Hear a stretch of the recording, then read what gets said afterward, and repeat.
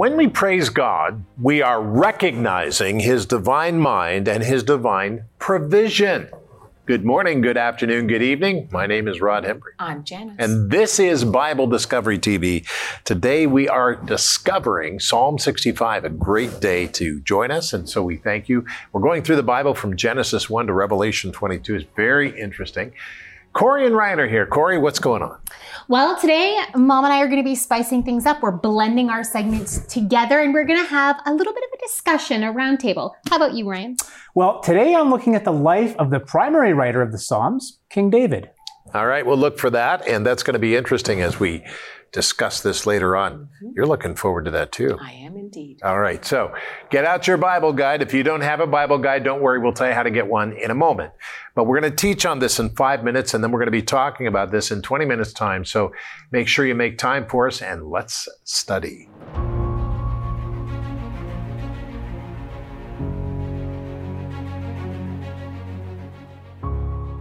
Psalm 65. Praise is awaiting you, O God, in Zion, and to you the vow shall be performed. O you who hear prayer, to you all flesh will come. Iniquities prevail against me. As for our transgressions, you will provide atonement for them. Blessed is the man you choose and cause to approach you, that he may dwell in your courts. We shall be satisfied with the goodness of your house, of your holy temple. By awesome deeds in righteousness you will answer us, O God of our salvation, you who are the confidence of all the ends of the earth and of the far-off seas, who established the mountains by his strength, being clothed with power. You who still the noise of the seas, the noise of their waves, and the tumult of the peoples. They also who dwell in the farthest parts are afraid of your signs. You make the outgoings of the morning and evening rejoice. You visit the earth and water it. You greatly enrich it. The river of God is full of water. You provide their grain, for so you have prepared it. You water its ridges abundantly. You settle its furrows. You make it soft with showers. You bless its growth. You crown the year with your goodness, and your paths drip with abundance. They drop on the pastures of the wilderness, and the little hills rejoice on every side. The pastures are clothed with flocks. The valleys also are covered with grain. They shout for joy. They also sing. Psalm 65. Psalm 65, 66, 67, 68 is what we continue to read as we go through the book. It is great. The very last verse in the whole book of Psalms says this, Psalm 150. It says, "Let everything that has breath praise the Lord." Praise the Lord. That's Psalm 150, verse 6. That's at the end of this book. Now, we're commanded in the Word of God, that is the Bible, to praise the Lord. And when we do pray we pray that? Do we praise the Lord with our lives? When we talk, do we praise the Lord? The action of giving our praise to the Lord is critical in the life of a Christ follower or a Christian. Our lives begin to change when we accept Jesus Christ into our hearts and follow Him as the Lord and the Savior of our life. The best way that we can identify someone who is a Christian is to watch them live. When we see the evidence of their praise, we see Jesus Christ working in this world. The enemy of our soul doesn't want to see this demonstrated, so he creates distractions and troubles to bog us down and to get us in the darkness of sin. But as Christians, we know that God is the Lord over all. Psalm 65 is written to praise God for His salvation and to praise God for His wisdom. Now that's amazing. Think about that. Psalm 65 is designed to praise God. And we're going to study that today. Take your Bible guide and turn to today's passage. And let me tell you that if you don't have one, why not? I mean, come on. You can write to us or call us and get one, or you can go to Bible Discovery TV and click on it. It'll take you to a page where you can download it. And you're literally seconds away from joining us as we continue on this journey through the Bible. This is very important. And let's focus on this today as we talk about praising God, because there's not a lot of discussion about this. There's a lot of discussion about the problems in the world, but there's not a lot of discussion about praising God. And we need to praise God always. In fact, it said, Peter said, Paul said, whatever things are pure, whatever things are right, whatever things are good, if there's any virtue, any praise, praise the Lord. So we need to keep that in our hearts and our minds as believers. And Father, I pray today, as we focus on praising your name, praising who you are, thanking you, Lord, for everything you've done, help us to hear you. I pray, Lord, that we would listen and that we would get our attention off the news and get our attention back on your word. Help us, Lord. This is what we pray. Thank you, Father, in the name of Jesus Christ. Amen. Well, let's look at this because this is a great passage. Psalm 65 verse 1 says, praise is awaiting you. I love that. Praise is awaiting you, O God, in Zion. And to you the vow shall be performed. I love verse 1. O you who hear prayer, to you all flesh will come. Now look at that. To you all flesh will come. Iniquities prevail against me. As for our transgressions, you will provide atonement for them. And you did through Jesus Christ. Blessed is the man you choose and cause to approach you, that he may dwell in your courts. We shall be satisfied with the goodness of your house, of your holy temple. Oh, this is good. When we praise God, we recognize his divine mind and his provision. Our best life is not right now, beloved, but it is yet to come. Our best life is yet to come. Now, did you see in the last scripture some of the references there subtly to Jesus Christ? Did you understand that? God is speaking to us, beloved. We need to hear that. We need to praise the Lord for what he's done. If you're a Christian and you've given your life to Jesus Christ, I'll meet you in about 30,000 years on the south side of Jerusalem, okay? And I'm serious when I say that because we're going to live forever. Praise God. Let that sink in a little bit because we'll do that. Psalm 65 verse 5. By awesome deeds in righteousness, you will answer us. O God of our salvation, you who are confident, you who are the confidence of all the ends of the earth and of the far off seas, who established the mountains by his strength, being clothed with power. What? Being clothed with power. You who still the noise of the seas. What? The noise of their waves. What? The tumult of the peoples. Oh my goodness. They also who dwell in the furthest parts are afraid of your signs. You make the outgoings of the morning and the evening rejoice. Oh, this is amazing. God commands the laws that govern everything in existence. We depend on the faithfulness of God for all things. Paul Davies, a great scientist down in Arizona, says it this way. We depend in science on the laws of nature, and somebody has to control those laws of nature. Very, very interesting. I don't know. I'm just saying it. Yeah, absolutely. And so God is in control of everything, even though we rebel and our governments do crazy things and we do crazy things. We need to repent and change things around. Still, if we come back, God has a measure of forgiveness for us that is unyielded if we take it. Come to Jesus today. Take his forgiveness. Psalm 65 verse 9. Here it is. You visit the earth and you water it. You greatly enrich it. The river of God is full of water. You provide their grain, for so you have prepared it. You water its ridges abundantly. You settle its furrows. You make it soft with showers. You bless its growth. You crown the year with your goodness, and your paths drip with abundance.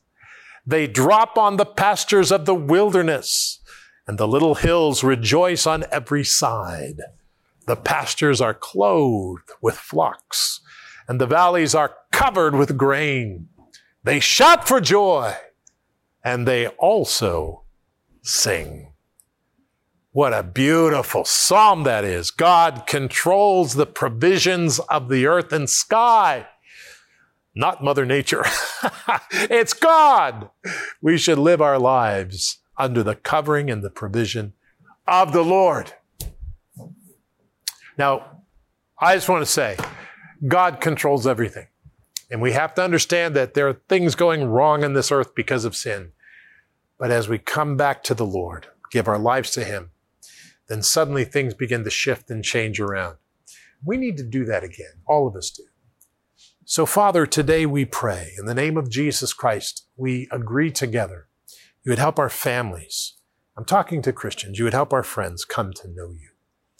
And Lord, if there are people watching today who don't know you, I pray, Father, your Holy Spirit would come on them and you would forgive them of their sins and help them, Lord, as you change their life. In the name of Jesus Christ, and we said together, amen. But a lie is when somebody tells you, I know how you'll be happy. You buy this hairspray and you're going to be happy. You smell like this flower, you're going to be happy. You take this drug, you're going to be happy. You buy this car, you're going to be happy.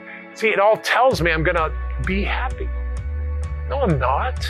That's not how this works. The truth is that I am not happy until I find the purpose of why I exist. My purpose for living. Well, it's time now to carry on with our Bible study. And we're almost halfway through the book of Psalms, and I haven't yet done a specific study on the life of the main contributor to the Psalms, and that is King David. So I'm going to do that today, and we're going to look at his life and his career. He was a king, warrior, poet, and yes, even a prophet. Check it out.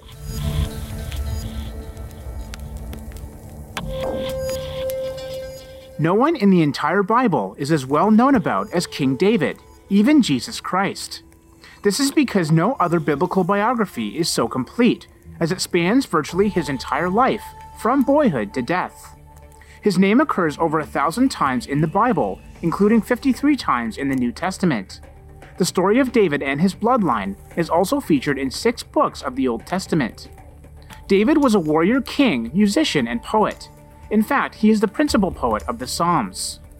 Interestingly, there is only scarce mention of music for worship in the public life of Israel prior to David. Music as worship and the Psalms as a genre of song and poetry are part of the legacy left by David. Also, the hereditary bloodline of King David will become the only legitimate royal bloodline in Jewish history. From him will come all the future kings of Judah and ultimately the Messiah.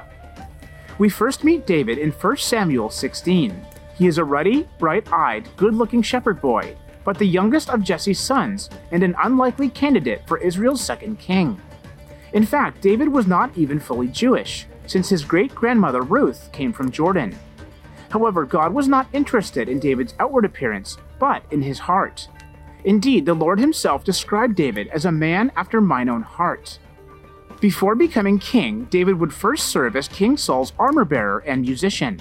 Saul was greatly troubled by a distressing spirit from the Lord, and it would only leave him when David would play his harp. Interestingly, the Great Psalm Scroll, found among the Dead Sea Scrolls, credits David with writing 4 songs for charming the demon-possessed with music. Additionally, according to Jewish lore, David as well as his son Solomon were skilled exorcists. David would go on to defeat the arrogant Philistine champion Goliath, and eventually be crowned king. As king, he united the Hebrew tribes into one nation, with Jerusalem as the capital city, and defeated many enemy nations. Though David was a great king, he was by no means a perfect one. 2 Samuel 11 records his unfortunate affair with Bathsheba and the subsequent murder of her husband Uriah. Though he later repented, the consequences of his sin would manifest in a great deal of family tragedy. Although David sinned on a number of occasions, his heart was always open to God's correction and was sincerely repentant. He did not presume God's mercy, but instead considered how he had offended God and returned to right paths. He was counted as righteous, and Jesus also held him in high regard and often recited his psalms. Truly, David was a man after God's own heart and should ultimately be regarded as a biblical hero.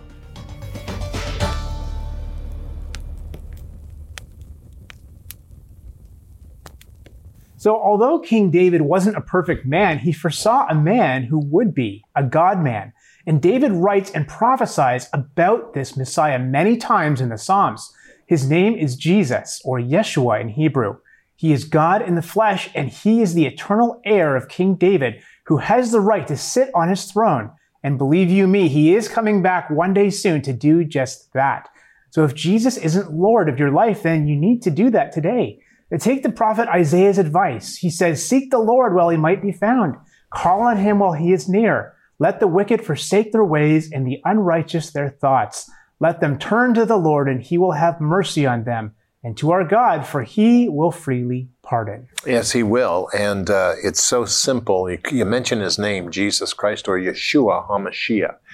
Yeshua HaMashiach, that's his name in Hebrew. And it's important for us to recognize that he died on the cross 2,000 years ago for us, gave his life. We crucified him, gave his life for us, but death could not hold him. He rose from the dead. And it's amazing because he's fully God and fully man. Look, I don't know how it happens, but I know it was. And that's what the Word of God says. So it's a very interesting thing. You call to him and say, "Lord, I believe you died on the cross for my sin, and I give my life to you. Help me, Lord. Help me, because we are in a sin culture and we are sinners. But Lord, I want to change my ways. Help me in Jesus' name." And when you pray that prayer, God changes you. And as you are serious about it, which we're going to talk about here in a moment, but as you're serious about that, it keeps you slowly changing closer to God as you grow in life. Very good. All right, Corey, what's going on? Okay. I want to pose a couple questions to the table here and just see what we can go, because I noticed in our assigned reading, which of course was Psalm 65 to 68, in Psalm 66, the psalmist says something really interesting. I'm going to read you a few verses and then go back to the one I really want to zero in on. So Psalm 66 verses 16 to 20 says this: "Come and hear, all you who fear God. Let me tell you what he has done for me. I cried out to him with my mouth. His praise was on my tongue. If I had cherished sin in my heart, the Lord would not have listened. But God has surely listened and has heard my prayer. Praise be to God who has not rejected my prayer or withheld his love from me." Now, the question that I want to pose to everyone here comes from verse 18. If I had cherished sin in my heart, the Lord would not have listened. Other English translations, a common translation of "if I had cherished sin in my heart" is "if I had regarded iniquity in my heart, the Lord would not have listened." So my first question is this: what do you think it means to cherish sin in your heart, or to regard iniquity in your heart? What do you guys think? I think it's to set up sin as a God in your life rather than God himself. Mm-hmm. And you're putting something before God and you're breaking, the first two commandments there. So, I mean, because we all love to sin. Mm-hmm. As our human natures love to sin, mm-hmm. right? And so I think God calls us to be different from that, mm-hmm. and to make him our God. So, I don't know. Right. Well, I think as we are introduced to who God is, when we understand that God sent his son, that he gave his life willingly for us, to pay the cost of our sin, then if we give our lives to him, then we need to turn away from that. Mm. There is something that happens. We become a new creation in Christ Jesus. That means that we literally give God control over what we think and what we do. Are we perfect people? Absolutely not. We are a work in progress. God is the author and the finisher of our faith, but that means that we can't cherish those things that are in us that we know God does not approve of.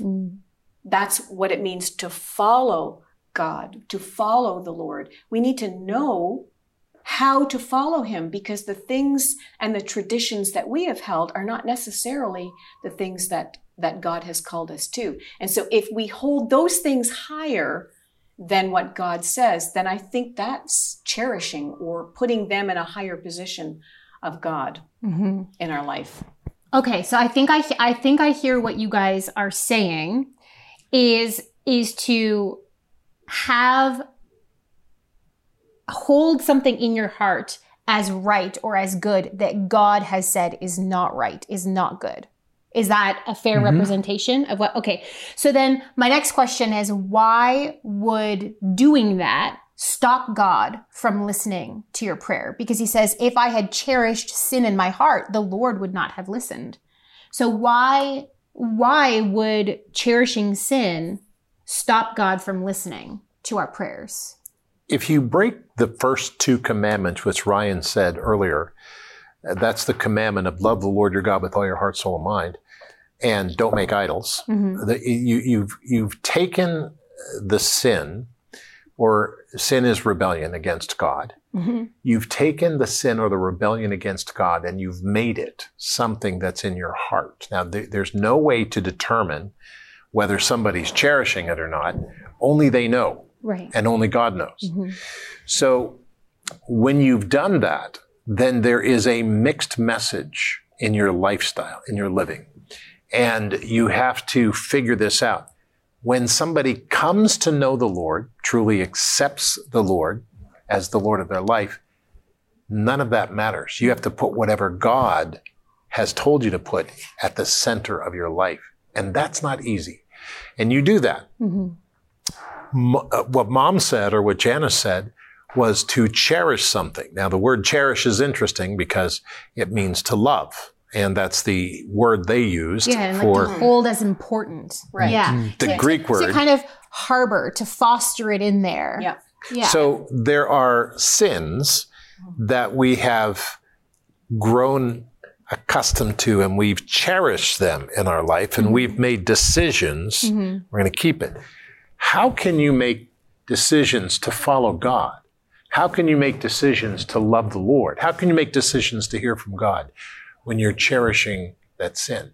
That's what keeps us from God. That's why God can't listen to us, because we're cherishing something that is not his. So it's like an Adam and Eve situation where their decision to not trust God's morality, but to kind of justify it and to go ahead and eat of the fruit, to reject God's morality because God said, don't do it.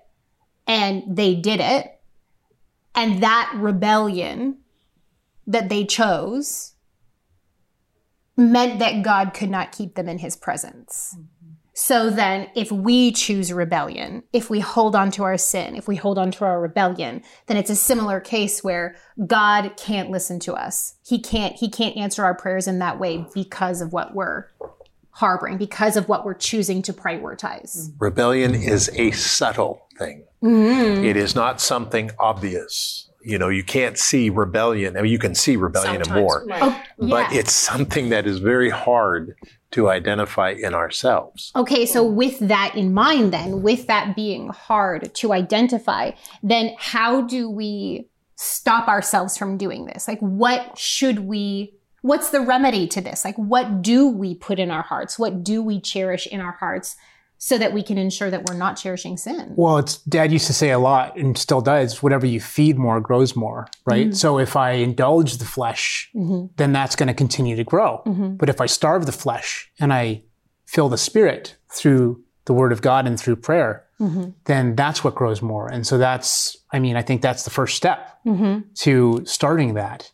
Yeah, I think too, justifying, making excuse always, right, is a big thing. Well, God wants me to be happy, Yeah. doesn't he? And this is just the way I am. And so God will love me, using God's grace as an excuse to live the way we want, I think is a very dangerous thing. And it's easy for us to do if we aren't doing that, really seeing who God is in our life and making that commitment. And it really is a daily commitment. And there are choices. There are some things that we are not going to choose right on, but we need to have that open and honest heart with God all the time. Right? That makes me think of, we've been talking over the last couple of days. I know Ryan, especially too, the difference between Saul and David. And it's what you're saying, where David definitely wasn't perfect, but what he did is when he was confronted with his sin, he confessed it. He said, I have sinned, yes. Whereas Saul, you see him justifying. When you go back into some of those verses, he goes, well, I was afraid of the men, so that's why I did it. Yeah, I did it, but I was afraid of the men. And David's like, no, I was wrong and I have sinned against you. So that idea of confession. And also it makes me think of Psalm 119 verse 11 that says, your word I have hidden in my heart that I might not sin against you. We need to be confronted by the word of God so that we understand the morality of God. So let's pour out our hearts before God and be clean before him.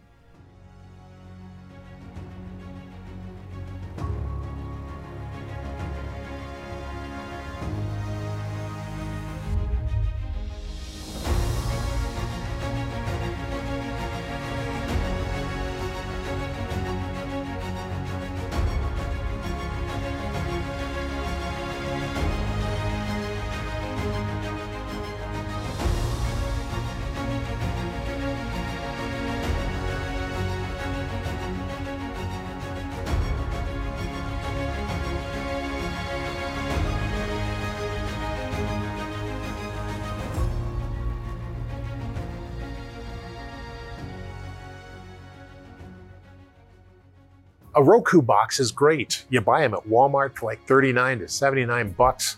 Put it on your TV set, takes the Wi-Fi and makes it into television.